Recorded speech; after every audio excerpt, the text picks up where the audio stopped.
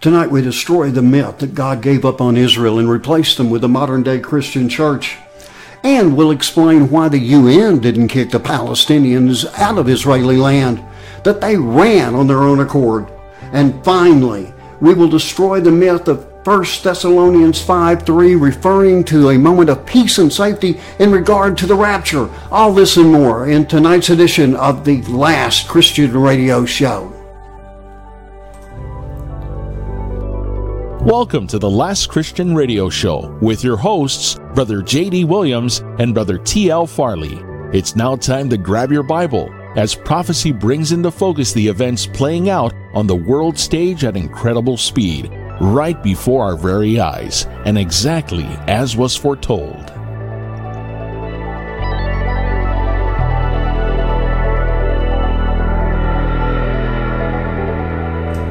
Well, good evening, everybody, and welcome to another edition of the Last Christian Radio Show. My name is J.D. Williams. I'm extremely frustrated in East Texas, and I would like to welcome my co-host, Mr. T.L. Farley. And Terry, I am discombobulated beyond belief. Well, welcome to the club, dude, because I feel just as bad. Right when you called, you'd been having that computer trouble, and then mine went down. Oh, man. So we're going to have to talk to Mr. Gates. No, we're going to talk to Suddenlink Communications. Let me make this extremely clear. East Texas, Suddenlink Communications. They just turned off the entire internet to all of East Texas. It's been down all day, and it's causing me great frustration. So I would like to give them full credit and appreciation. So thank you, Suddenlink Communications of East Texas. Okay. Now, seriously, guys, to get back into this, there were some serious questions that came up from our show on Tuesday, and I kind of addressed that a little bit in the open, but I really do think, Terry, that we got to get into it because I think we can clear a lot of this up really quick. First of all, the very first question that I received was, didn't God just give up on Israel? I mean, kick them out basically and replace them with the Christian church? That's one of the questions that I got, and a significant number of them. And I know I've got a little information on that, but I'm sure you do too. Yeah, no, it's completely wrong. God's promises to Israel and to everyone, His promises are eternal for them, for Israel, per the Abrahamic covenant in Genesis chapter 12, which we have gone over, and we will go over it gladly when we have the time and place. Again, we don't tire of that because it helps us to understand that not only is God faithful to Israel, He is faithful to everyone who believes in Him and follows Him. Right. And, what I was pointing to was, I went to Ezekiel 37. I mean, our study right now is Ezekiel 38. Sure. But if you just go back a chapter to Ezekiel 37, you find out that God made it very clear He was going to bring Israel back into the land. And as a matter of fact, and here's where I'm going to have some issues, Terry, because of the computer going down all day and me not being able to access it. But he stated that He was not only going to bring Israel back, but He was going to unite them. There was different factions in the Jews, and He said He was going to bring them all together into one nation with one king. And that's where my study was about to begin before Suddenlink Communications of East Texas took me out for the day. So what do you have on that? Yeah, certainly. There is so much from Genesis through Revelation about Israel's position with God. He comes back to earth for the very purpose of saving Israel. After He has chastised them because of their unbelief during the tribulation, He comes back, and we, the bride, are with Jesus, Revelation chapter 19.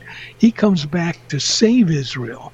And so there's the idea that there's any separation between God and Israel, that God is going to walk away from them, that his promises are not eternal. This is all absurd, and this is coming from people who do not consider the Word of God the Word of God. Right, exactly. And again, I would encourage people to go to Ezekiel chapter 37 because it's got so much information in there. I mean, it really talks about bringing the Jews back and uniting them all, as I said, under one king. And I wish I'd had more time. I really do.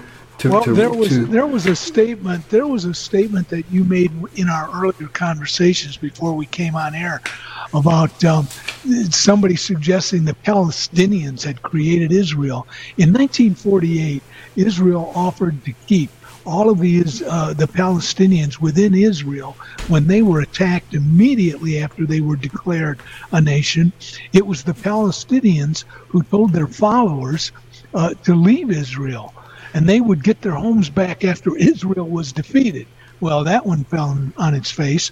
Israel even offered to those who had left their homes, now listen to this, had left their homes the option of returning after Israel's victory, and Israel's offer was rejected by most of them because of the threats of those leading the Palestinians. For a full, historically documented, detailed examination of the history of the Palestinians in Israel, you can Google Israel at the Crossroads by Michael Dolan, who is a well-known international professional journalist, and he gives you from the beginning of Genesis all the way through, plus all of the political movements and everything that have taken place over the centuries. It is an outstanding book. Again, it's called Israel at the Crossroads. All of this is documented. There isn't anything in his book that you cannot prove, that you cannot bring up, if Google is faithful. But nonetheless, it's a matter of historical record. Yeah, well, I told you again before Sudden Link Communications of East Texas took me out, that what I had done was begin to research a lot of this stuff and found the question that Terry is referring to, and I got a couple of dozen of them, was that didn't the UN force the Palestinians out of their homes in 1948? And wouldn't you two guys be mad if that happened to you? Well, on the second half of your question, yeah, I would be very mad if somebody forced me out of my home, but the fact is that didn't happen. According to what I was able to discover. Now, what I went to, I think, Terry, I don't know if that book that you just referenced is based on religious beliefs or is more. No, this man is close friends. This man is close friends. Dolan is close friends with many Palestinians. Okay. He's lived in Israel for 20 or 30 years now, probably 30 or 40 now by now. Okay. What I found was, now you guys can research this, it's from the Columbian College of Arts and Sciences. This is a very secular group. And they call themselves the History News Network. And I pulled up about, I think it's 12 pages, maybe 16, I can't remember. Printed it off double-sided, and I haven't really even been able to go through all of it yet. But the beginning of it is titled, "Why Did the Palestinians Run Away in 1948?" Now, that is very, very different from being kicked out. I mean, there's a huge difference between run away and forced to leave. I mean, that's basic. When they were going through those early days, the Palestinians were shooting radio into Israel proper. telling the Palestinians if they stayed, the Israelis would kill them, telling them that they had to escape, they had to get out of there because the Palestinian forces were going to be so overwhelming that they would be in danger of getting hurt. There were all kinds of lies that were told. Yeah, and and again, I'm coming at this from Michael Dolan's book as an example. The records are in many places, but this book, Israel at the Crossroads, opens up the whole thing to you. Yeah, well, and that's one guy's version, and this guy's version, or this group's version, is that no, the Palestinian Authority or the head honchos or whatever didn't want them to go, but they were so afraid of the Israelis that they just went on their own accord. What it does say, that's a lie. I'm just going by what I got right there for that you can see it. My audience can't, but anyway, the fact is that there's a version that you have, there's a version that I have, and I'm sure that there's a truth somewhere in the middle of the two. I'm just taking a guess here, but irregardless of that, let's go back a little bit.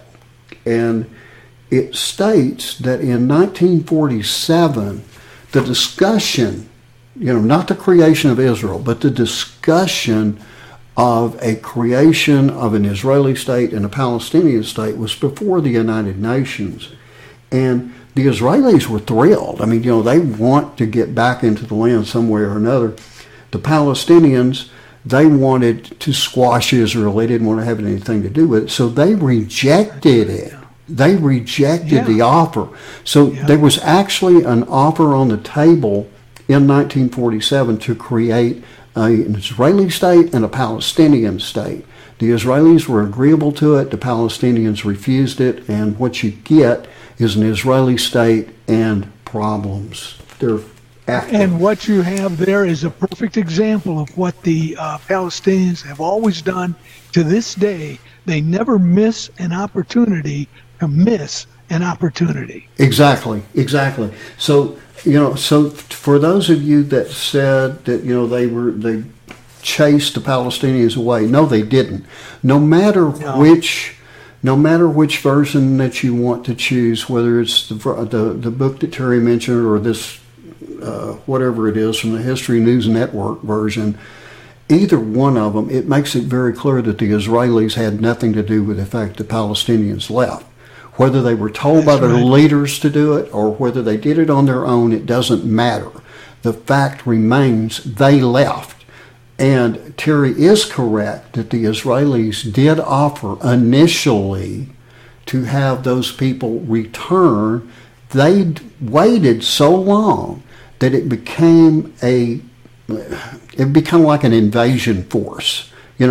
You offer to let people come back in for a while, and then all of a sudden, these aren't the people coming back to get their homes. These are people coming back with rifles and machine guns and hand grenades and bombs to try to blow you up. Well, obviously, you're going to shut your doors on that at some point, and that's what Israel did. And the proof that would have actually happened, that there would have actually been some destruction, just look over there now. Because those same people that were ready to come in there then, they're still waiting, or their kids or grandkids or whatever. Yeah. So anyway, we do have to move on because the big thing, the big one, and I'm not even going to tell you guys how many emails I got on this. Terry and I were starting in on 1 Thessalonians chapter 5, and Terry read the first 5 verses, and there was one verse, just one verse. That's the entire concentration for you guys. And that is verse number 3, which mentions peace and safety, that there's going to be peace and safety, and then the rapture happens. And so I created controversy, Terry, because I said, well, if that's the case, then the rapture can't happen, can it? And then we had to kill the show. We had to move on. I told you that, we gave you a big tease and we were going to come back. Well, okay, we gave you that big tease. We're coming back. Now we're going to explain what I was talking about. We're going to explain it and make sense of it because, no, peace and safety in this particular instance does not mean that there has to be peace and safety in the whole world before the rapture occurs. And Terry, I know you've got all kinds of scripture on that, and I have my own little deal. I mean, I did a little bit of research before Southern Link of East Texas took me out for the day, and my little bit of research was from a couple of Bible commentaries that I saw, in which they said it really doesn't, and I know we have different versions here, but they said that it really doesn't mean peace and safety before the rapture, but really sort of at the moment of it, or even after, that everybody is really thrilled that, I guess, that all the Christians are gone or something, and they say peace and safety. And then when I told you about that, you said, no, that ain't it. So I'm going to let you explain it. Go ahead. Sure. And the reason we know this is because it says in verse 3, "For when they shall say peace and safety, then sudden destruction shall come upon them as travail upon a woman with child, and they shall not escape. In the same way a pregnant woman falls into labor pains." Paul likens the sudden destruction. And we notice he says this is going to happen as like a thief, but he says it's not going to be like a thief to believers in Jesus. Why? Because believers in Jesus are anticipating Jesus calling them out. And so when this happens, the reason this happens is because the rapture happens.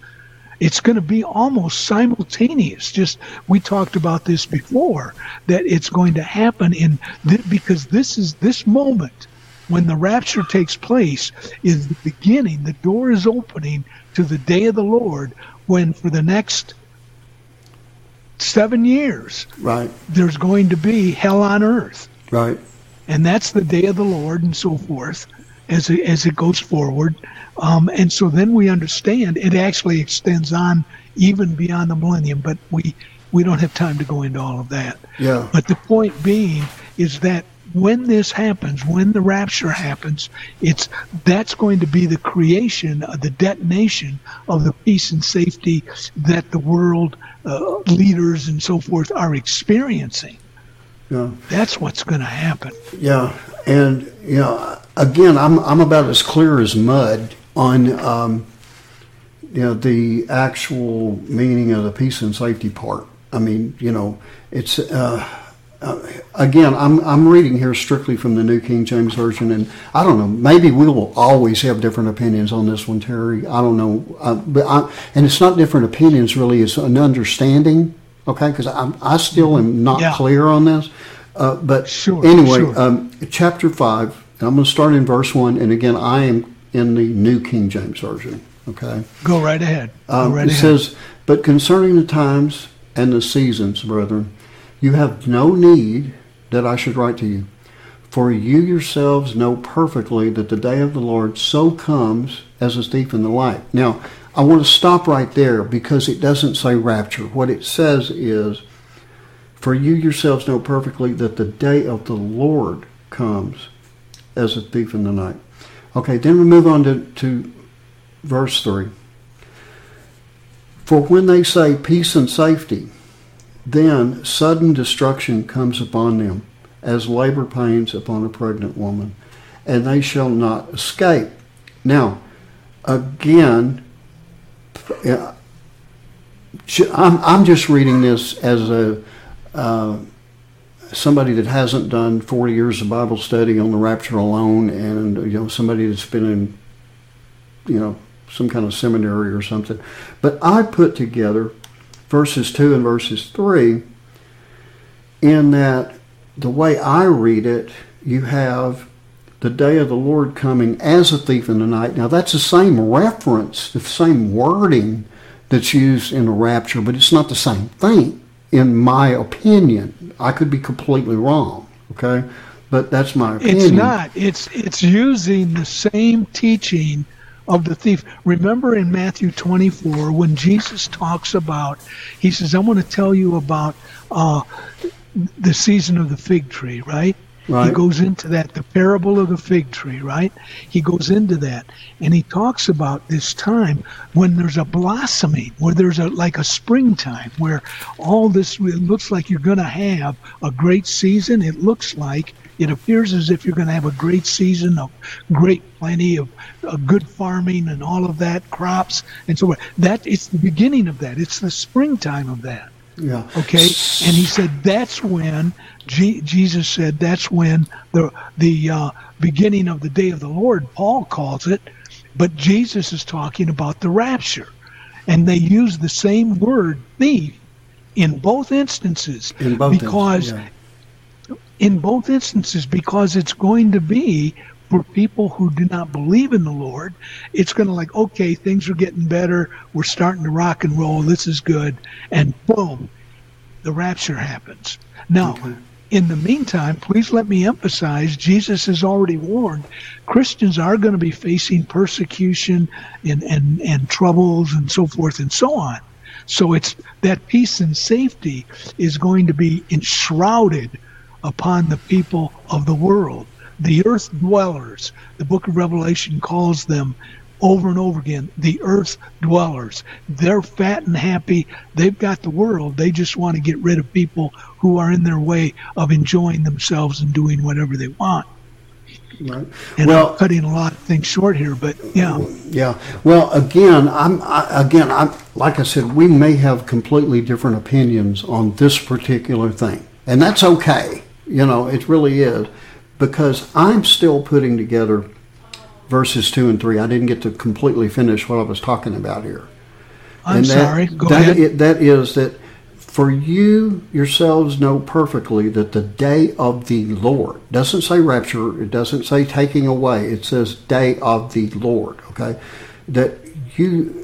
For you yourselves know perfectly that the day of the Lord so comes as a thief in the night. Now that's the same wording as a rapture, but it's in a different context, in my opinion. Wait, you're still not letting me finish, okay? Go ahead. Hang on. Hang on. Okay, so... Well, you hang on. Go ahead. Okay. Like I said, we may not have the same opinion on this, but I do want to make my point. Ahead. No, we're running out of time. Yeah, go quickly. Ahead, get your thing out. Yeah. Okay. For when they shall say, peace and safety, then sudden destruction comes upon them as labor pains on a pregnant woman. Again, it's a lot like the rapture, but in my opinion, it's not the rapture. In my opinion, this is after the rapture, and people are saying, okay, all these people are now gone.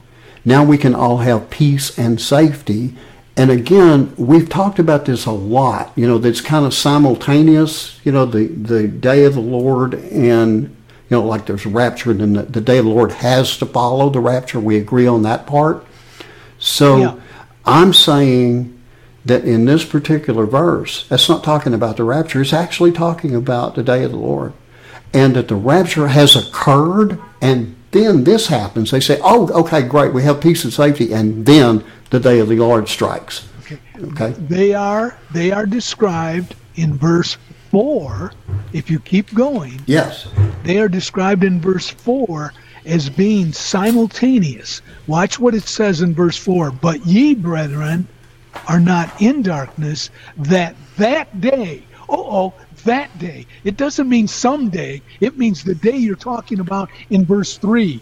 You're talking about what's taking place in verse 3. That day should overtake you as a thief. Right. Okay, wait a minute. Yeah. He's talking about the day of the Lord coming, and it's going to take them as a day of a thief. We're running out of time.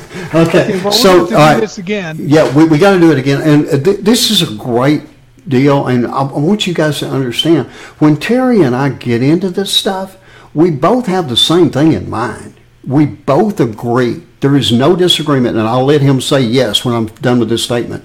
There is no disagreement between the two of us that the rapture comes before the day of the Lord, right? Amen. Okay. Amen. So it doesn't matter, how it really doesn't matter how we get there, as long as Christians understand that we're not going to be around for it. then we really don't have to spend that much time on it, but we're just trying to touch on it really quickly. Terry, you have exactly 30 seconds to tell us about Blast Off for Peomore and Eye of the Storm. Okay, Blast Off for Peomore, Google T.L. Farley books, over 1,300 verses, alphabetized in the Bibles in the back, with over 25 plus different Bible versions, so you can check out not only the New King James, but you can check out a whole bunch of them and see what they say. And don't forget, From the Eye of the Storm, Sunday night, 7:30 Central Time on RevelationRadio.net. Thank you, sir. And I do encourage people to tune in for that. I also encourage everybody, now again, we do believe that the rapture is coming. We don't think that there's anything else that needs to happen before it occurs. So if we have, if we get to have a show Saturday, that's great. If not, well, we warned you, okay? But if you have not accepted Jesus Christ as your Lord and Savior, please do so now. All you need to do is ask God for forgiveness. Tell him that you know Jesus died for you on the cross, that after 3 days he rose from the dead, he ascended to heaven, and that he's coming back for his church. And we believe that day is coming quickly. Now, I want to also remind you guys to tune in to the podcast series. That's every Wednesday night at lastchristian.net. And next Wednesday, I'm going to have Tony Peters, the first part of 2 interviews with him, and I know that you guys want to be a part of that. Also, again, if we do have a Saturday, I want to invite you back for another edition of the Last Christian Radio Show, because we're just now, Terry, in all honesty, we have been in Ezekiel 38 for 2 shows, and we have made it through exactly 5 verses of Ezekiel 38. Yeah. Okay, we got a lot to go. We even kind of reference back to 37, and we got a lot to go with 38 before we get to 39. You know how I said that maybe it might take us 3 or 4 weeks to make it to just talking about the different, trib situations? Well, that turned out to be about 3 months, and this one's probably going to turn out to be about 6. So anyway, until Saturday, everybody, good night, and I do wish you the best. God bless. Thanks again for joining us today for the Last Christian Radio Show. And be sure to tune in every Tuesday, Thursday, and Saturday from 7:30 to 8 p.m. Central Time right here on Revelation Radio. And don't forget to join us every Wednesday evening at 7:30 p.m. Central for the Last Christian Podcast, now available on all major podcast platforms and at www.lastchristian.net. Until the trumpet sounds.